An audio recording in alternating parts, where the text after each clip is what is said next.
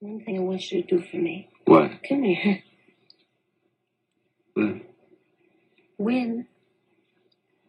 Win. What are we waiting for? Take us!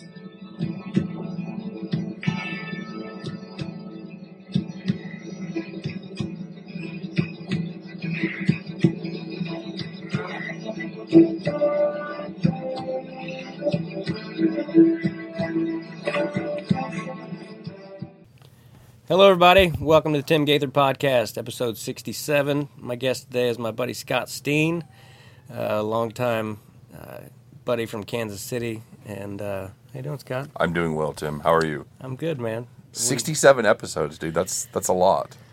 I know, and it's funny. When I started this, I never really wanted to do a podcast. My friend John Sheezer was kind of my co-host, and when I'm in California, So he's like, it's a great idea, and you're gonna blah blah blah, and now it's kind of I enjoy it, but it's a little stressful sometimes. Like you do a lot of these, right? I do, but mine's like very different, man. I just do like a sports pick show where I go through every day and do all the games and have guests on, and I don't actually have to be funny. I just have to be.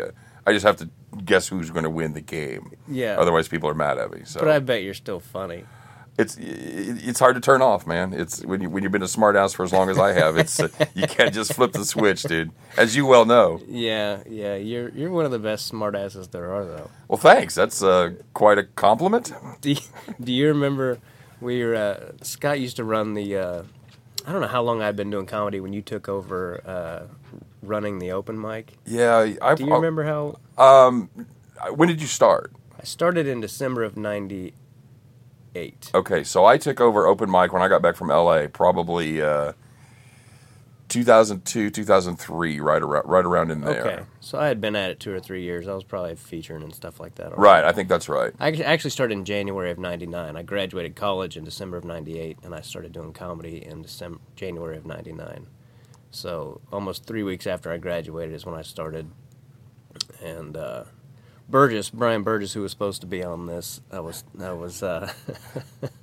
used to go and just watch the open mic, and the first 2 or 3 times I just went and watched. And I got a lot of confidence just by watching those guys, because I was like, well, no matter how bad I am, Not going to be worse than those guys. I'm not going to be as bad as some of these fuckers. Right. And but then Burgess went up, and I've never laughed so hard in 15 minutes in my life, because he did like 15 minutes. And first of all, I was thinking, is this guy an open micer? There's no fucking way this guy's an open micer. And then when he was done, I looked at my brother after I wiped the tears out of my eyes, and I'm hard to make laugh. And he just killed me with his perfect-ass timing. And I was like, that's what I'm talking about. That's how funny I'd like to be. Right. And we all would. Yeah. I just had Steve Kramer on last week, and we were talking about the old days and all that, and I wrote this long Facebook post about Stanford's closing and all that, and it's been dying for years. I mean, I told somebody it was like somebody that's been in a coma 10 years finally passed away. Yeah. You're like, God, that guy wasn't dead yet, really? Yeah. So, yeah, man, they did just close, but they've been a long time since their glory days for sure. Well, I'm getting more and more sentimental every year, it seems like, and I was reading the post that I wrote to my wife, and it almost made me tear up just thinking about, like, Westport and all that shit, and how it's, not only that is dead, Westport's been dead for a while, but just thinking about all the memories of that little era, yeah. You know? I mean, I met my wife the second time I did comedy. I did open mic, and I came back to do my next open mic, and I met my wife there. So my comedy career almost dovetails exactly, runs consecutively with my comedy career with my wife. So yeah, I definitely get it, man. You go to Westport, and I can remember all the spots where you did this and that, and yeah, you know, there's puking and fighting too, but you know, there's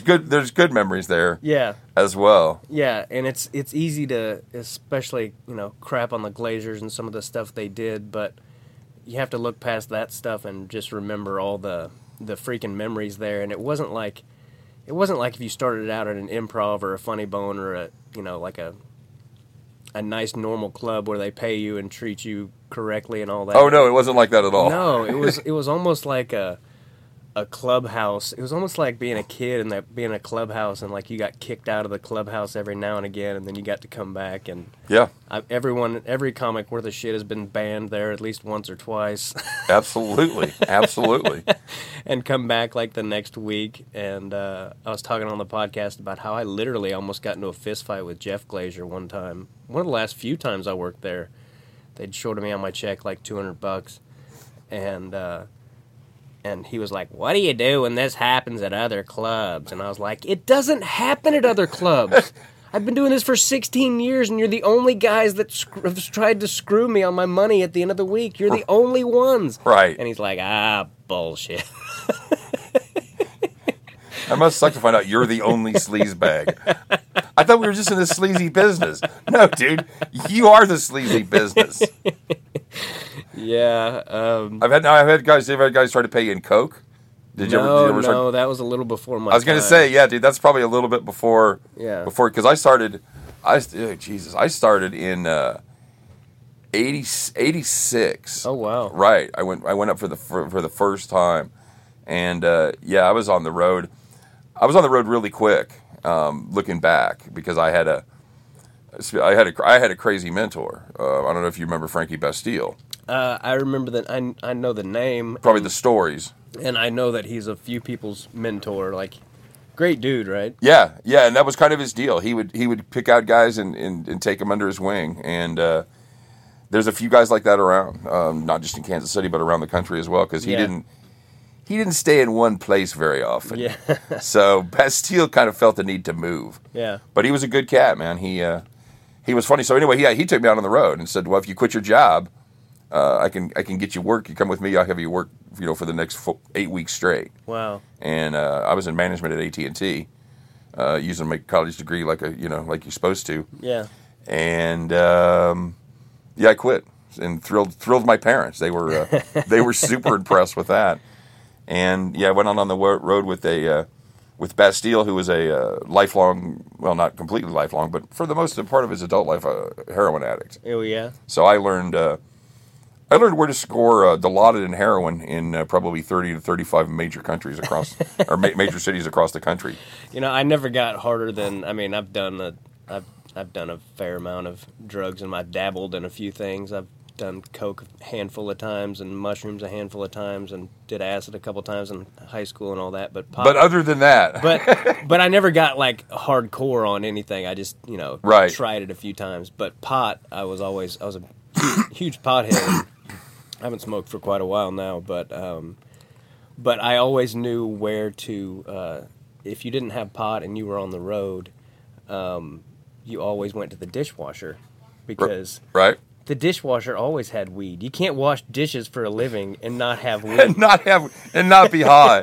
No, that is definitely not a job for straight people.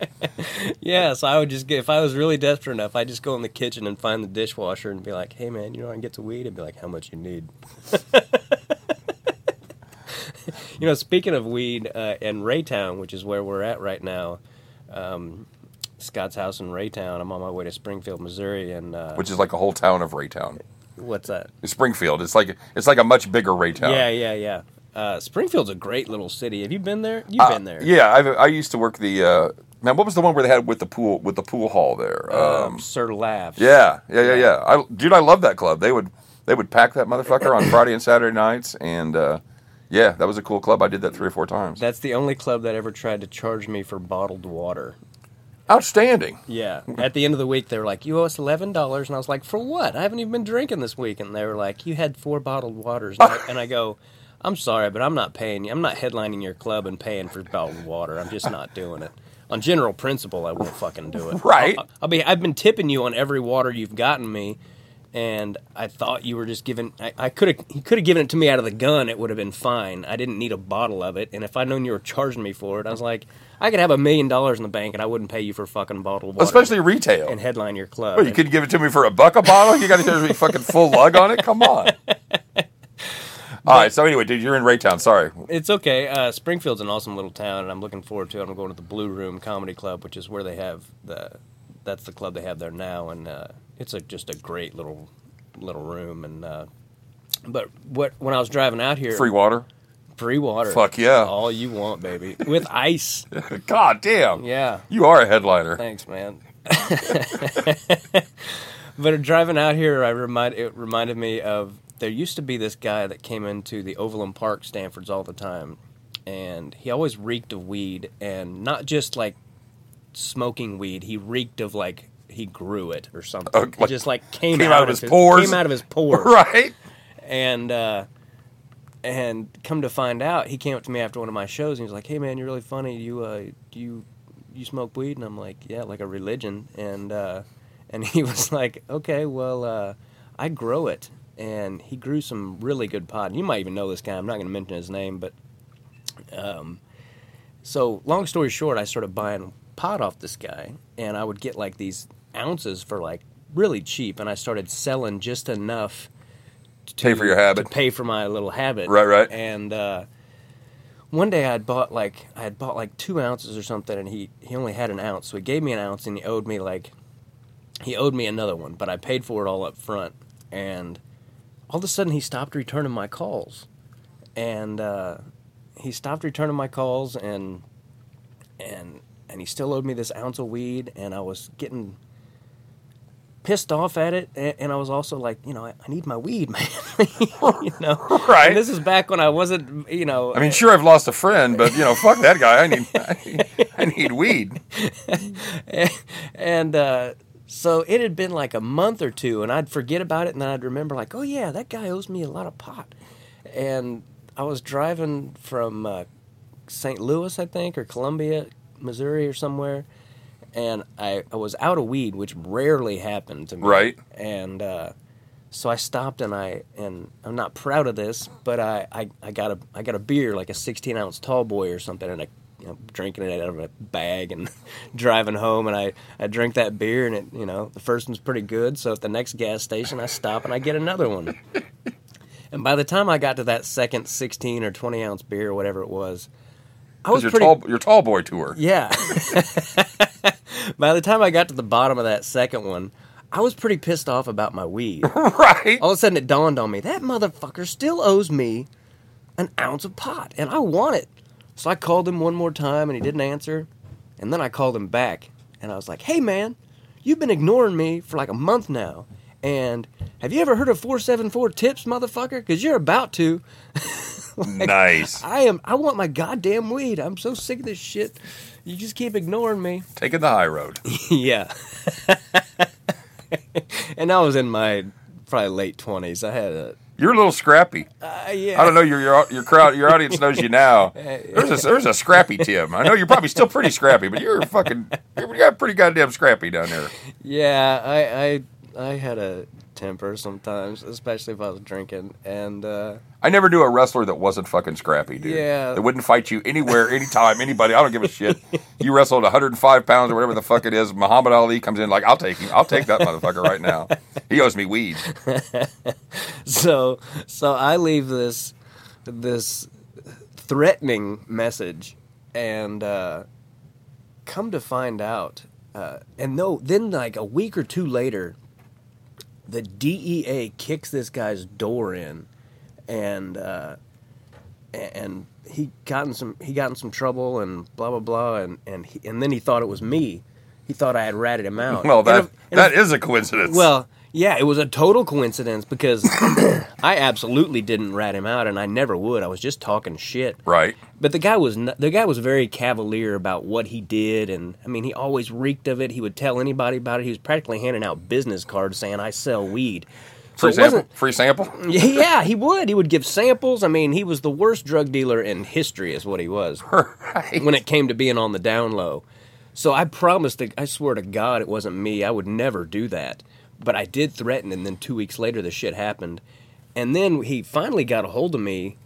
I've heard through somebody that happened with the DEA, and then he finally got a hold of me, and he was like, "Hey, man, just want to tell you that the reason that I ignored you for so long is because I had a heart attack." So I'm like, "Are you shitting me?" And he's like, "No, dude, I'm very sorry." And because I was just floored by why he wasn't getting back to me. He was a nice guy and all Right. this shit. so then I left him this threatening message. Then he finds out. Then he has a heart attack, and then the DE kicks it in his door, and he's like, and then after this, he still sold me pot. Oh my God, dude. Like, he met me out here and gave me the ounce he owed me, and I bought another one from him, and he explained to me what happened. He's like, yeah, my wife didn't want me to do this because she thinks you're the one who got the DEA call on us. And I'm like, I swear to God, I didn't do that. I would never do that to you and your family, blah, blah, blah. And he's like, no, I believe you, or I wouldn't be sitting here in your car right now. But I was pretty nervous when he came to deliver that. I was going to say, dude, it's take one from behind the fucking head on that. Yeah. I look for Abe Vigoda sitting behind me in the car. Got the piano wire out and shit. But I hadn't thought about that in years until I was driving out here today, and I wonder if that guy's still alive. He might not be. As you're telling the story, I'm trying to guess whether it's cops or dead. When you said he wouldn't call you back, I'm trying to guess if he was busted or dead. So it was heart attack. Yeah, I don't know. And it was before the days where you could text somebody and go, heart attack, dude, or just, a little icon of a fucking broken heart or whatever the fucking kids send down. Just like me and then a fucking broken heart. Yeah. So, anyway. That's cool. Yeah, good time. I think everybody probably has a Raytown weed story. Yeah. It's a classy place. It's, he even when we get off the podcast here, I'll tell you what his name was, and I do think he had a fucking business card, and it said like it was a very weedish name on there. It wasn't like his real name. It was anyway. I'll tell you about it when we get off here. I don't want to further complicate that guy's life. What was it, Bud Flowers? It was pretty similar. Scratch and sniff, and you scratch off the leaf, and it fucking smells like weed. So stay classy, bud. So Frankie Bastille was able to take you on the road. See, nowadays you can't really do that. Like, people are always trying to get me to take them on the road, and hey man, can I come feature for you? And I'm like, I would love to, but there's a few clubs that I can do it at, but most clubs don't want to put feature acts up anymore. They've learned that they can save $25,000 a year or whatever, right? Not putting the feature in a hotel. So now they'll just get 4 or 5 guys to do a guest spot from in town, and so many comics will do it for free that they don't, think about the fact that they're screwing up the business slowly but surely. Yeah, it's awful, man. In KC, I don't know if you know, my daughter did comedy for a while. Okay. She started out of nowhere. She got the bug to just start doing open mic. Was this recently? Yeah, within the last. In fact, she's just kind of slowed down here in the last 6 months or so as school's gotten more intense. But and she did it for about a year.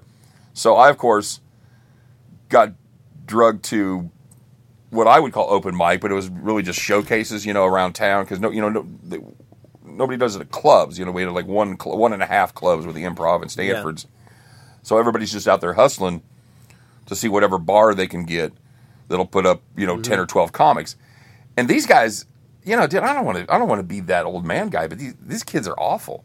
Dude. And they've been doing it, you're like, well, how long has the guy been doing it? 6-8 months? And he's been doing it 7 years. Mm-hmm. Like, what the fuck? What are you doing? Yeah. Back in our day, seriously, I mean, if you weren't making money within a year or two, you fucking did something else. Yeah. You figured out comedy wasn't for you. Yeah. And that was one of the things, running open mic night, I had that conversation with guys. Well, what do you think? Like, I don't think you got it. I know, and it's hard to do. Yeah. Because it's their dream or whatever, and they picture themselves, but you're wasting everybody's time. And when I ran it, I thought those guys were like stealing stage time. Yeah. From guys that actually had a future. Right. So, but nobody's around to give tough love to these fuckers. Yeah. Nobody's around to say, look, you're just not funny. There's no Simon Cowells out there. Yeah.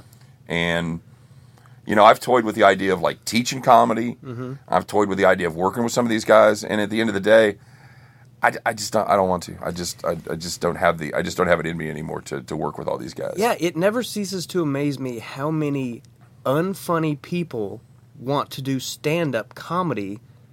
And I'm like, have you ever been funny? Ever? Like at a business party? Right. Or your school or anything? Like you Has anybody besides your mom ever told you, well, you're really funny? Yeah. A funny person can be taught stand-up, but even then, it's fucking hard. Yes. And it never ceased to amaze me how many people that just weren't funny on any level that were trying to do stand-up. And I'm like, man, this shit is hard if you're naturally talented. Absolutely. Much less having no ability. There was always people at open mic that, I mean, they would do the same 3 minutes every fucking Monday, and they never got laughs. It was like they were so proud of that 3 minutes they had written, even though it sucked. I know, dude. It's just... Again, I feel like I'm just old man ranting here when I think about how it used to be. But, you know, and you talk about, I don't know who was in your class, but I had a lot of funny cats that came up, you know, and I call my class, like anybody started within 6-8 months within this, like, I had, and I know I'm going to leave people out, but I had Jason Dixon, Andre Kelly, Franco, Nick Griffin. Nick Griffin started the week after I did. Wow. You know, Leiter was kind of in that class. Nelson was kind of in that class, although they were a little bit ahead of me. And again, I know there's guys I'm leaving out, but you get people that, you know, made a living doing stand-up, you know, and nowadays, you know, you don't have anybody that's fucking making a living. It's getting harder all the time instead of easier. You know, at this point in my career, it should be easier and not harder. But you just made it in under the wire, dude. You just got established and you became a genuine headliner just in time. Yeah. Because, you know, anybody right now that would ask me is like, should I do comedy? I was no. Yeah. There's no path, or there's such a narrow. I guess if you want to be a YouTube sensation, or the path is just different. Yeah. But yeah, the days of banging at the clubs, yeah, that shit's over. Yeah, when I started, it was all about you would start emceeing, and then once you got good at that, you would ask the club to move you up to feature next time, and then to headliner. And it was about progression and getting better at stand-up, and you didn't get moved up until you were ready to move up. And now, I sound like the old guy, but nowadays, people have a following before they actually know how to do stand-up. You know what I mean? That's just bizarre to me. It's fucked up because it's fucking up the business is what it's doing, because now people come to a show, and let's say it's a YouTube sensation, and they've got all this they've got all these followers on Instagram and Twitter and YouTube, but they don't know how to do stand-up. It's a completely different thing. So these people, they'll pack the club 2 or 3 or 4 or 5 times, and then the people will come and they'll spend $25, and the show sucks because they don't know what they're doing. And then they're like, well, why should I pay $15 to see Tim Gaither when I paid $25 to see this famous guy? Right. And he was terrible. Right. You know, and you just want to scream because this guy has been, me or anybody in my position has been learning how to do this and getting better at it over the course of almost 2 decades now. And it takes a long fucking time to get good at it. This lady in Vegas was like, why do you think young comedians aren't very good these days? And I was like, well, part of it's experience, and part of it's because of that social media thing. They've learned how to get good at their phone, but they don't know how to do that. Right. And that is a completely different thing. Yeah, man. Absolutely. So I can't imagine what it was like to have to tell people, well, the biggest problem with your stand-up is that you're not funny. Right. And, you know, and I was kind of, I tried not to be a dick when I was running open mic night, but I was always honest. Yeah. What'd you think of my set? I think you're going to make a great carpenter. That's what I think of your fucking set. But on the other hand, there were guys like Baldwin, like Mike Baldwin, who's a legitimate A-room headliner now, right? That never got a laugh or got very, very few laughs for like the first, and he'll tell you it was 6 months. It's actually probably closer to 2 years. Really? That he did open mic night. But you could see it. Yeah. You could see that he got it. Yeah. He had that deadpan character. He knew how to write a joke. He knew how to twist. You like, dude, when you figure this out and put it all together, you're going to be really good. Yeah. And eventually he did. Yeah. So there's guys like that, but it takes somebody with some background and some experience to be able to tell the difference. Right. You know, because now, you know, people would say, well, you know, Baldwin was, you know, blah, blah, blah. Well, yeah, but he was fucking funny. He got it. You don't get it. You've been doing this 6 or 7 years. You still don't understand it. Yeah. So, I don't know, man. I was really torn when my daughter started doing stand-up because, you know, at one point I'm proud of her. Right. She actually wrote some good jokes. She was funny. She's very dirty. Just fucking Oh, made a dad so proud. Yeah. And yeah, I know you got a son coming. Yeah. So that's like a practice kid. So where do you get a daughter? where do you get the daughters? And then the guys start sniffing around, or Yeah. your daughter starts telling jokes about how she likes dick pics. Oh, it swells my heart. But so yeah, dude, I was really torn. Because she's in school right now. She's doing a dual program where she's going to have at the end of the time she's going to have her law degree, and she's going to have an MBA. She's doing a 7-year program at the MKC, and she's like, I really just want to go on the road. Like, you're out of your fucking mind. She does or doesn't? She wanted to. I know she Okay. wanted to make a living out of doing stand up. Yeah. Like, you're dumber than your dad. you have a future, and she's got a kid. Yeah. So, like, no, just stop. Yeah. And so eventually, yeah, she got tired of, and she got fucked by, surprise, she got fucked by Stanford's on money. Really? Yeah, it was only like for $30, or she of course she did a whole week. Yeah. She did, they did a all-star comedy extravaganza where they bring Right. in, Merritt, who's actually funny. Yeah. And has a little bit of experience. So Merritt was ostensibly the headliner, and then they'd bring in like 6 people at my daughter's level who could maybe put together 7 minutes. Okay. And they paid them maybe $7,500 for the week or whatever. Yeah. And of course they shorted her. Yeah. They shorted her, I think, $35-40. Like, god damn. Yeah. Way to go, Jeff. Consistency is important. Yeah, well, that was like their business model for many years. Like, I don't know what the number would be on the MCs and features and all that. They got screwed out of 25 here and there. But I said this on my post. I was like, I would go and talk, and they would talk to me till they were blue in the face about, well, Tim, the reason we screwed you, the reason you're not getting, the reason, it's like Applebee's. And he'd just say some shit that you were like, what are you talking about right now? But I would just stand there forever. And finally he'd go, fuck it, cut him a check. God damn. I mean, I'll take cash. Cut me a fucking check. yeah, I was like, cut me a check. It's $25. But to Jeff's credit, he, in the last couple years of his life, every time I saw him, of course, I had to threaten him and his manager. We were at Legends, and they were that $200 night, and the guy said something. His manager said something to the effect of, he would physically move me out of there, and I walked into the middle of the little bar area, and I was like, "Let's go, motherfucker!" I took off my jacket, and it got ugly. And Still scrappy. But then I worked there for 2 or 3 times after that. Right. And I called Jeff, and I was like, hey, man, I'm sorry it came to that, and I didn't blah, blah, blah. And he's like, yeah. The good thing about them is that they were so dysfunctional that you could almost fight them, and 2 months later you could call him, and he'd be like, it's okay. I doubted they remembered. I mean, probably the most time they don't fucking remember.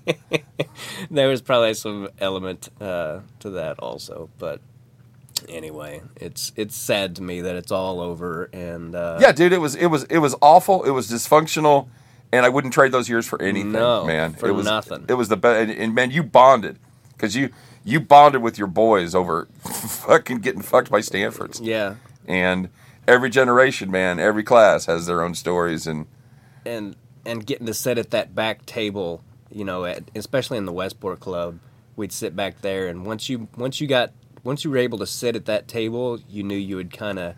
it was like doing panel with Johnny. Yeah, You got you'd kind of make it. You'd kind of made it on the open mic scene or whatever. Absolutely. And every now and again, Burgess would sit back there, and if a comic would hold the mic cord, you could hear Burgess go, "Feelings, nothing more than feelings." I so wish he was here, man. He fears technology like no one since Ted Kaczynski. I'm surprised he doesn't live in a shack in the middle of the fucking woods. He thought by appearing on your podcast, because you didn't have Facebook. You didn't have Facebook, you didn't have Right. Twitter, any of that shit. He thought by doing it on your podcast that immediately everyone that he was in the 3rd grade with would start contacting him. Yeah. Hey, what have you been doing since the 3rd grade? And he's telling the story. He's like, well, first of all, I went to the 4th grade, and that was great. And I don't do the story justice, but he would be. You got to stay at him, dude. Next time you're in town, Yeah. we got to do the full frontal assault. I had him talked into it, and then this sketchy story about his air conditioning going out. I guess I believe it. Yeah. Okay, so we give him a pass one time, but next time you got to have Burgess on there. Well, I want to. I told yesterday he called me after you told me that he couldn't be on the podcast, and first of all, when you told me Burgess is down, I was like, really? Like, I was thinking to myself, like, I can't. Burgess wants to do it? Like, I threw it out there because I'd love to have him on, but I never thought in a million fucking years he would agree. I was surprised to it. myself. And then when you called me yesterday, I was like, I knew what it was. I knew what it was about. I knew Burgess had fucking sold out. Absolutely. Absolutely. Started getting closer to showtime, and he's getting cold feet. No question about it, man. That's exactly what happened. And so that's why I wasn't even, like, mad or disappointed. I was just like, oh, well, I was kind of waiting for this call. Who had Burgess not doing the show? Fucking cash those tickets.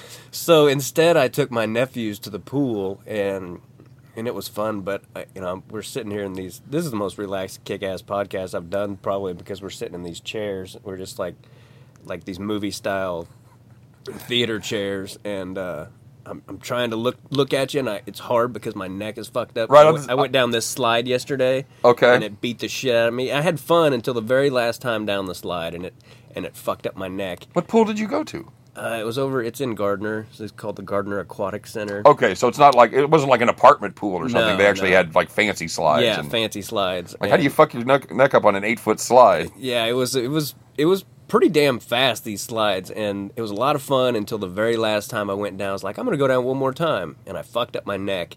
And then I was in the shower, my neck was killing me, and I was like, this is fucking Burgess's fault. We're supposed to be doing a podcast. I wasn't even supposed to be at the pool, god damn it. And now my neck is killing me because Burgess is a goddamn sellout. Yeah, you should call Burgess and go, thanks for the sore neck, fucker.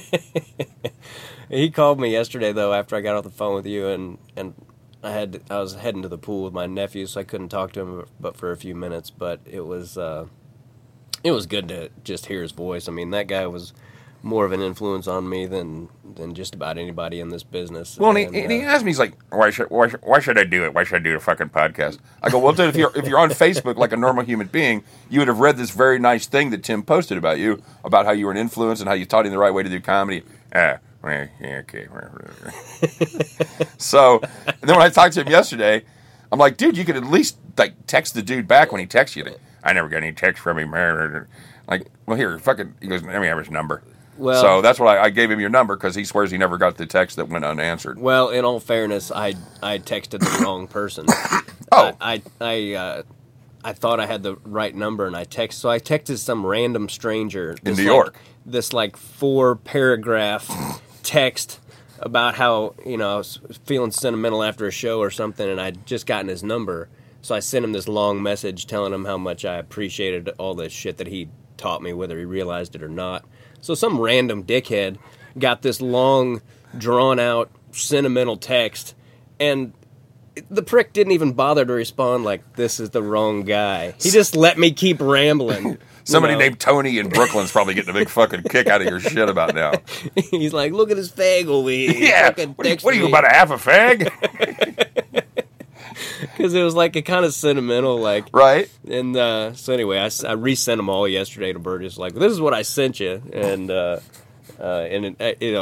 wrote him like 4 paragraphs, and he writes back, thanks, man, I really appreciate that. I'm going to go blush now. And I'm like, you're a fucking asshole. Yeah, it's funny because, Burgess has been an old man for like 30 years now. Right. And now that he's actually an old man, it's even funnier to watch. How old is Brian? 60. Oh, wow. Okay. Yeah, the big 6-0. Yeah. And, he spends most of his time when he's not, he works 2 nights a week at the bar. Yeah. And other than that, he gallivants around the world and meets Mitch. And, his brother. Yeah, does shit, like they just went to Seattle to see a Royals game. Oh, wow. Well, that's good to hear that they're Yeah, they're talking again. They're back together. Yeah. Of course, when I needed them to be back together, when Brian and I were actually writing shit, yeah. They're on the outs. Like, Yeah. why don't you call your brother? Fuck that guy. Fuck, he just won an Emmy. Fuck him. So my timing is always perfect. I may have said this on the podcast before, but Mitch Burgess, Brian Burgess's brother, wrote and directed a lot of Sopranos. Right? Didn't direct, but he wrote. He was a exec producer, so it was just a writing title. But yeah, he was Okay. He won. I want to say I think he's got 2 Emmys. I think he's got one for Northern Exposure, and at least one for Sopranos, maybe 2. Okay. But he for sure has one a Okay. writing Emmy for this. Yeah, so he's the big shit, and Yeah. they're. Him and his partner are millionaires many times over. They got a house in the U.S. Virgin Islands. They got a place in New York, and Wow. yeah, fucking right. And that's Brian's brother. And that's Brian's brother, exactly. Okay. Yeah, it was funny. One time he was on stage and he was having one of those. He was having a rare set where he wasn't doing great, and we're in the back. All of us guys are in the back of the room. Me and Justin and Chris Porter and Baldwin or whoever was back there, and Burgess wasn't doing real well, and he goes, "I'm not eating it yet, boys." Because they get kind of hear a snicker and even Burgess eats shit sometimes, and I'm not eating it yet, boys. And it was funny, but one of my favorite things was to sit back there and one of those guys who I won't mention any names, but there were those guys we were talking about that would go up and would never get a laugh with their 3 minutes that they just refused to retire. Right. And every once in a blue fucking moon, they would get a laugh, and I would look at whoever was sitting next to me and go, well, that's going to keep him doing it 2 more years. That's so true, man. And you know what? And I'm proud of you for still doing it, because there are so many cats that are not doing it anymore that are funny. Yeah. That were funny guys. Yeah. I think of Burgess, I think of Leiter, I think of Brad Nelson. Jason Dixon's not fucking Jason Dixon. They don't even know he does comedy. They didn't even know he ever did comedy. Yeah. Because he runs the club in Richmond, Roanoke, Richmond. Yeah. Yeah. Another very funny cat. So yeah, dude, there's a bunch of funny people that just got beat down by it. Yeah. Dixon also is giving me more pearls than just about anyone as far as teaching me about certain things. And I know I've said it on this podcast before, but one of the best lines from Dixon was somebody was eating shit, and he comes up to me, and I think I was next. And he comes up to me and he goes, "Now the crowd is like an abused housewife. They want to laugh at you, but they're scared to." And he would just come by and drop knowledge like that. You'd be like, okay. So in other words, what he was saying was, if it doesn't go well right off the bat, it's not your fault. They've got the abused housewife syndrome. Right. You told him you'd never do it again, but they're not buying it yet. That was a funny house. I lived with Dixon and Leiter when I was living in L.A. I didn't know that. Yeah, we had an apartment in Hollywood. What did you do when you were in L.A.? Were you writing? I wrote for Dilbert. And That's right. Yeah, and then we got hired to write for Daddy-O with Michael Chiklis. Okay. And it lasted 4 episodes. It was a summer replacement. It did well, and we got cycled out at Dilbert, and we got hired on at Daddy-O, and before we could take the gig, the show got canceled. Okay. So, and that was and as you know, we're out of cycle because everything gets done in the spring. There's pilot season, then it's hiring season, and we were in October, and I had a family back here. I had 4 kids back here, a wife and 4 kids under 5 years old. Okay. So I came back and said, well, I'll do it again next year, and how shit happens. I came back and life took over, and little did I know that was my shot. But yeah, that was fun. It was fun living with those guys. It was fun being in L.A. Yeah, I bet that's a difficult.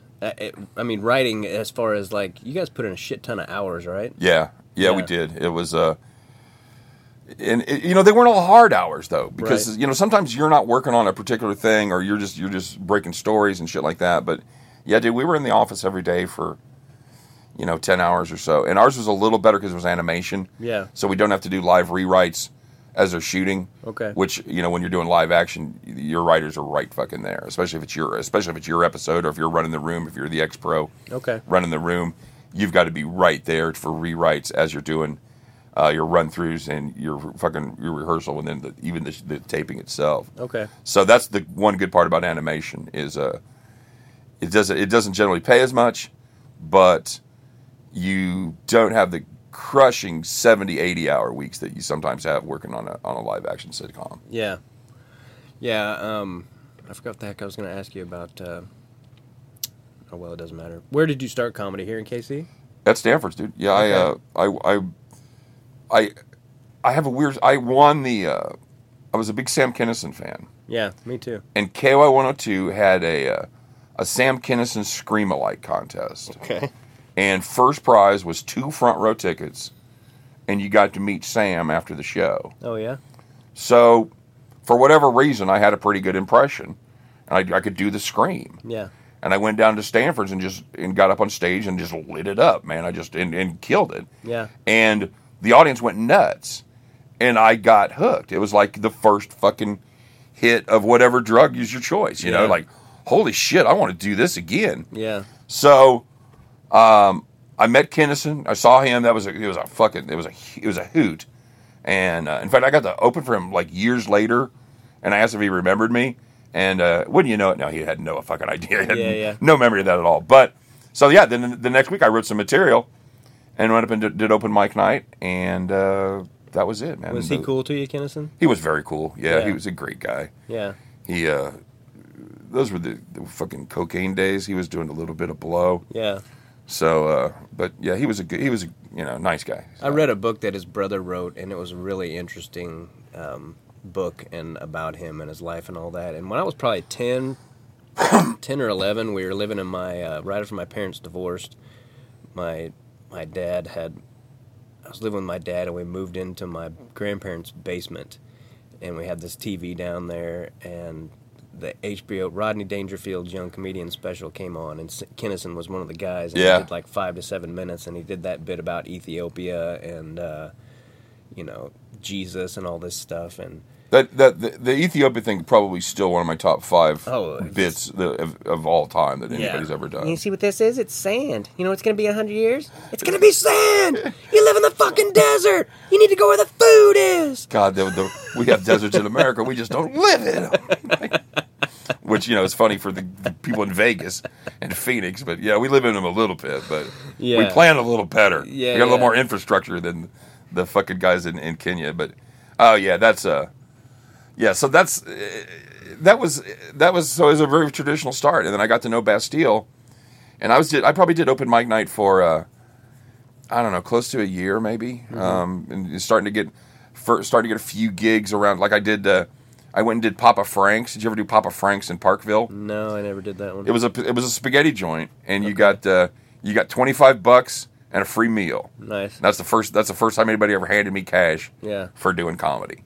So, you do little gigs like that around, and then Bastille, like I said, took me on the road, and we went to our first step was Daytona Beach, Florida, and we're fucking a week after I'm working at AT&T, I'm hanging out in a fucking hotel room with Bastille and Jay Leno, Nice. because they were buddies from Boston, Okay. and that's where Frankie kind of cut his comedy chops in Boston. He knew all those Lenny and Blake Clark and Kenny Rogerson and of course Leno and all those fuckers. And a weekend, you probably thought, this is how it's going to be all the Right, time. right, dude. I'm sitting on the beach in Florida with Jay Leno. I go, fuck, how could I not be? I could have not been doing this earlier. Yeah. And needless to say, that wasn't quite how it worked. Yeah.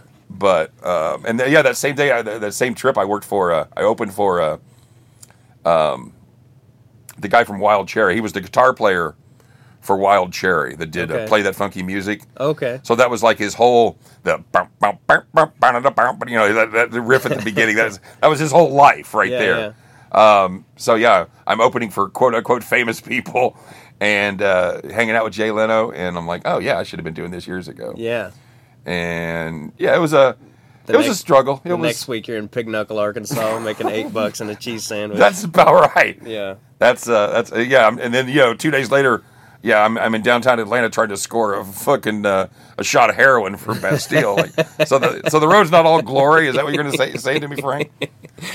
Yeah, Emo Phillips was also on that Young Comedian special with Sam Kinison and Andrew Dice Clay and all those guys. And years later, I was featuring for him at the Funny Bone in St. Louis, and I gave him a ride back to his hotel, and he was like, "Would you like to smoke some marijuana?" And I'm like, with Emo Phillips? Like, I didn't say that, but I'm like, right? Yeah.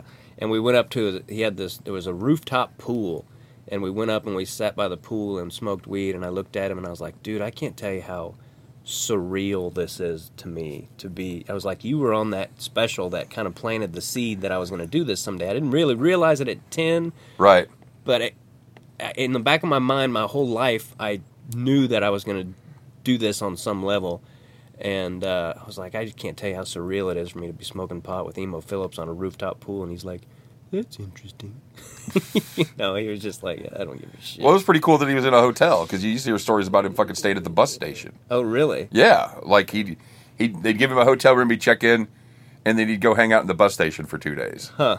He is definitely a different breed of cat. That guy is so funny, and some of his stuff was way too smart for the crowd in St. Louis. They were just kind of staring at him, and I'm sure. I remember the booker Matt Barron's looking at me, and he was like, I can't believe they didn't laugh at that. If I wrote a joke that smart in my entire career, I'd be, I mean, I don't remember exactly how he worded it, but basically what he's saying was, I can't believe they didn't fucking laugh at that. That was brilliant. Yeah, and every once in a while you'd work with people like that. Yeah. You'd start thinking you knew a little something, or maybe you'd had a fucking great week, got a standing O or something, like, Yeah. fuck, I'm on top of the world.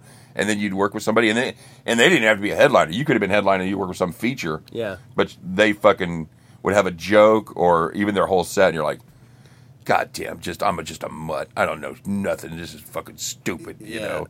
I'm never going to be as good as that guy. And every once in a while it would happen, because comics, we all have egos. Sure. Because to do what we do, you have to have an ego. To get up in front of people for 45 minutes to an hour with just a microphone, you got to have an ego. Yeah. So for somebody to break through that ego and make you feel like shit, Yeah.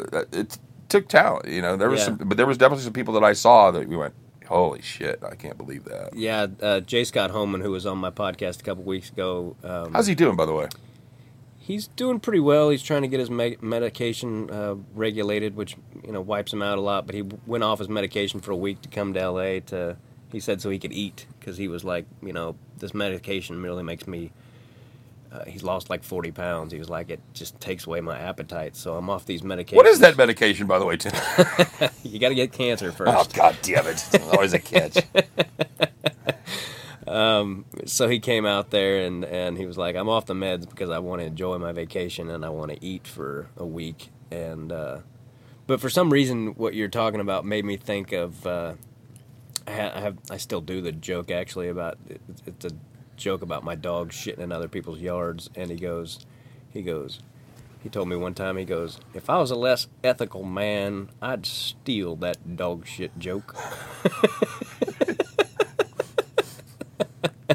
I love J. Scott Holman. His live CD is I've got to get him to send me one, because it's the only CD I've ever sat down with my mother and was like, Mom, you have got to listen to this. This is the funniest thing I've ever heard. And we laughed, and that'll segue nicely into this. I've had a really great time here this week, just hanging out with my mom at night. Like we're both night owls, and we've been having conversations from they start at midnight, and around 3 a.m. I'm like, all right, Mom, I've got to go back to Jimmy's, my brother, where I've been sleeping, because my sister's also staying with my mom, and I'm like, I got to go to bed, But that's fantastic. Man. Yeah, we've really gotten closer in the last 6 months to a year, and I've really enjoyed the hell out of it. I don't know if you listen to my podcast, Mom, but I love you very much. And that also brings me to this, which is, how many kids do you have? 4? I have 4, yeah. Are they all girls?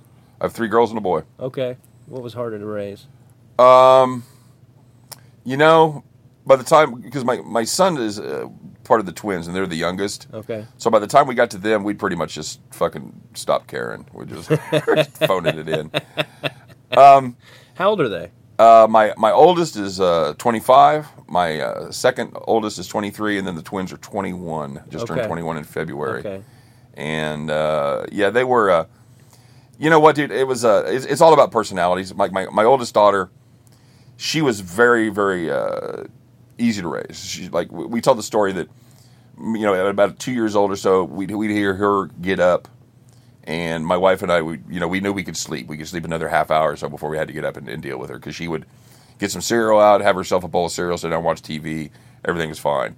My next daughter, my one that's 23 now, my God, if you heard her feet hit the ground, somebody needed to fucking be up now. Yeah. Because there was going to be a peanut butter sandwich in the VCR, or some fucking piece of electronics was going to be taken apart. There was going to be some sort of goddamn shenanigans that needed to be stopped. So it's more about the personality of the kid to me than it is about the sex. Yeah. Of course, and it was cool to have a boy, because I finally had somebody, that I could watch sports with, and because I played ball growing up, and and all that, and I wanted to have a son that I could enjoy that stuff, and he became a huge sports fan. He played quarterback all the way through school, and he's a great kid. He's a engineering student. He's going into his senior year of he's going to be an architectural engineer. Cool. And he's a band geek. He plays trombone in the marching band at K-State. Nice. So and they're all great kids. It's I give my wife almost all the credit. She very, very even keel, smart person. And I'm sure you did it as well. The key, pick somebody smart. Yeah. If you can, find somebody fucking smarter than you. And with me, that wasn't hard. I definitely did that. Right. I'm out way over my skis.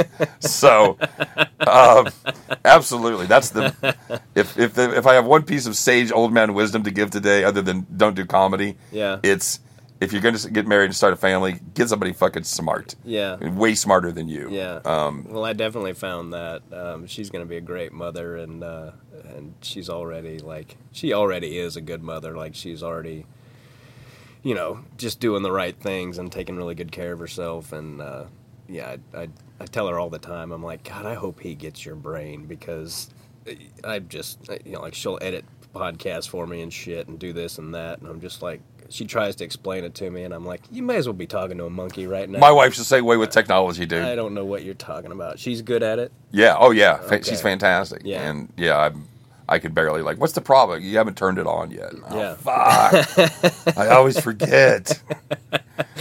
Yeah. Have you guys baby-proofed it, everything? Have you done all that shit? Not yet. We've got about 4 months yet left, but they've already started buying diapers, and we're going to do the nursery when I get home, and I'll be home on Monday, actually, but in August I'm home quite a bit, and we're gonna do the whole nursery deal and all that, and we've already got him like a bunch of cute little T-shirts and all that shit. So Do you hope he wrestles? Oh yeah, of course I hope he does, but I'm also not gonna force him into it. I'm just gonna watch a lot of it, and hopefully one day he'll come up and be like, "Daddy, can I wrestle?" And I'll wipe the tear out of my eye and be like, "Yes, you can wrestle." And I think you're probably like me, where I had some success playing football growing up. You had some success wrestling. So we don't feel that need to live vicariously through your kids. I never pushed my son to do anything. I never pushed him to play football. I never pushed him in any direction, because I had a good run. I had a good run at sports. Yeah. I didn't need to live through my son. I wanted him to do. Yeah. It was great that he caught the fever like I did. Yeah. And enjoyed it and loved the game like I did. That was fantastic. But yeah, I'm sure you're going to be like me. You're not going to putting in fucking I don't know what headgear. Yeah. Headgear at a year old. And no. How come I can't hear anything, Dad? I thought I had a hearing problem. You just fucking take the headgear off.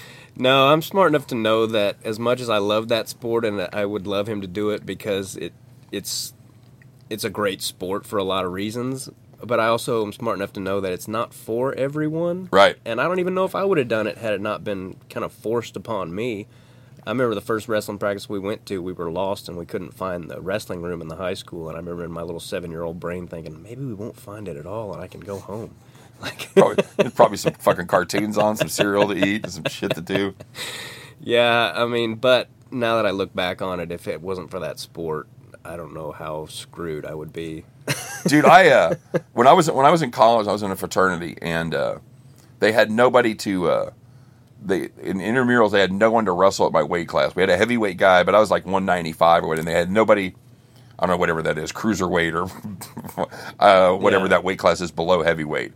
So you just for participation points. Okay. You had to wrestle. Yeah. So I'm like, I'm elected. I was like a pledge or whatever. You don't really have a choice. Yeah. So I wrestled, and the first guy, he'd never wrestled either. So I actually beat him somehow. Okay. The second guy had wrestled before. Yeah.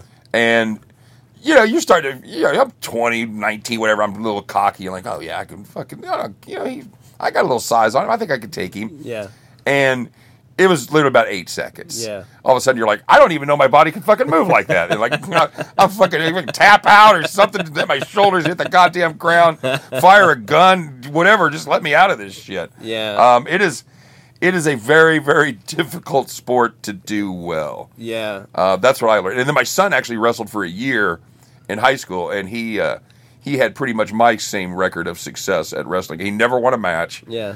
But, goddamn, I'll tell you what, you'll never get anything to get you in shape like Yeah. being on the wrestling team. And no matter how good a shape you're in, even when you're wrestling and in that kind of shape, there are some matches where you're just like, when it's over, you're just like, I've thrown up after matches, Right. and that kind of shit, and just being like, like especially the first match of the day, and it's just, it'll kick your ass. And no matter what level you get to, there's always somebody who can kick your ass, Right. Like style matchups or whatever the case may be, Right. I was undefeated state champ my senior year of high school, 30-0, and my first college tournament, a guy took me down more in one match than I probably got taken down in 4 years of high school. It just kicked my ass all over the place. He just knew how to take me down, and I've told this story on another podcast. I don't know if I have on mine, but my first college tournament, I showed up and looked at my bracket, and this kid that I just idolized when I was in like 8th grade, and he was a senior,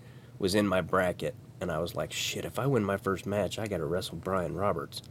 And so I won my first match, and then I went and I watched Brian Roberts wrestle this kid I idolized when I was in 7th, 8th grade, and I watched him get the shit beat out of him by like 12 points. Oh, shit. So this guy just beat my idol by 12 points. Right. And that's the guy that I wrestled, and Nice. I was already mentally fucked. And, Right. And I think he took me down like 12 times in one match. Just kept taking me down and letting me up and beat me like 28-13 or some shit.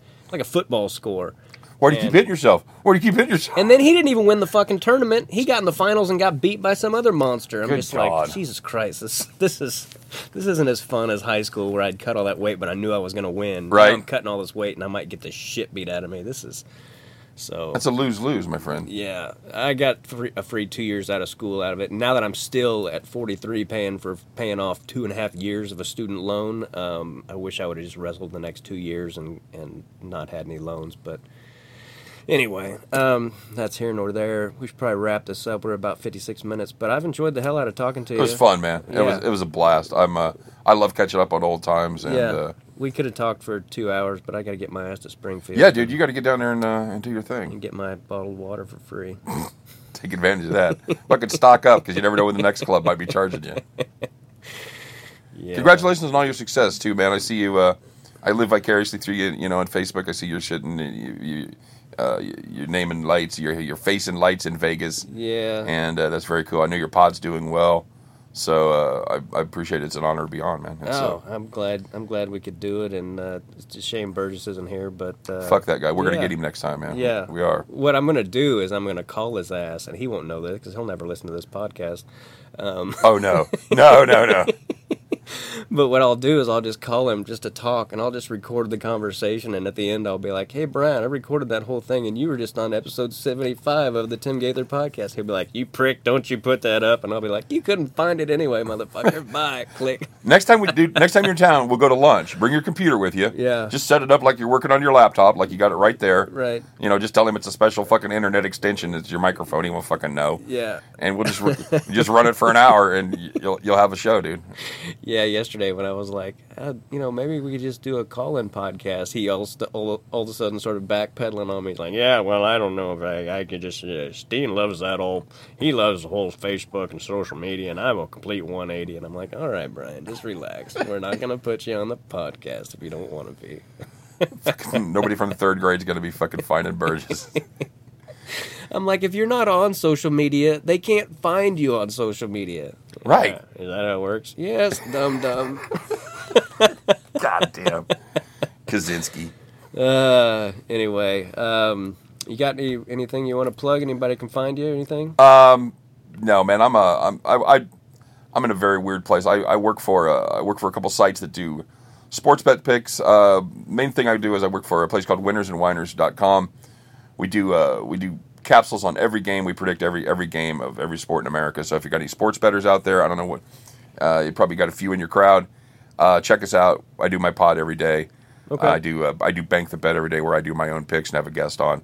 So if you got sports bettors out there, come find me. Winners and Whiners, check it out. We do good stuff. If you're not a sports bettor, fuck it, you're not going to enjoy it at all. Okay. So. And you make it. Do you still make money on doing online poker and shit? Occasionally, I don't have a lot of time, but yeah, I did that for a couple of years. That was my main job when I was running open mic night and playing poker. I remember that. Poker is definitely a skill game, right? Absolutely. Yeah, absolutely. It's not. There's no luck really. Well, there is. I mean, you can still get fucked by a bad river card, but yeah. It's like anything else. The more you play, the more you do it, the more the luck goes away. Yeah. Which is why there's, I love that movie Rounders, and they talk about it's a great movie. They touch on that a little bit. He's like, it's not luck. Do you know why the same 4 guys are in the fucking finals every year and all that shit? That was a really good movie. So winnersandwhiners.com. Yep. Also, I write some stuff. It's kind of a fun site. A place called Hash Sports. Hashsports.com.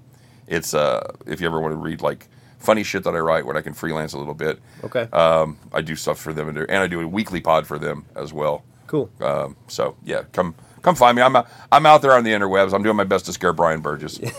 So yeah, look me up. Thanks for the plug, man. Yeah, you bet. And always go to timgaithercomedy.com and find out all my social media links are on there. You can follow me on all that shit that matters these days. And as always, go to Making It Happen, MACAN, ithappen.com. Help out little Bo Macon. And, timgaithercomedy.com. See when I'm coming to a city near you. And thanks for listening, everybody. Appreciate it. God bless all of you. Bye.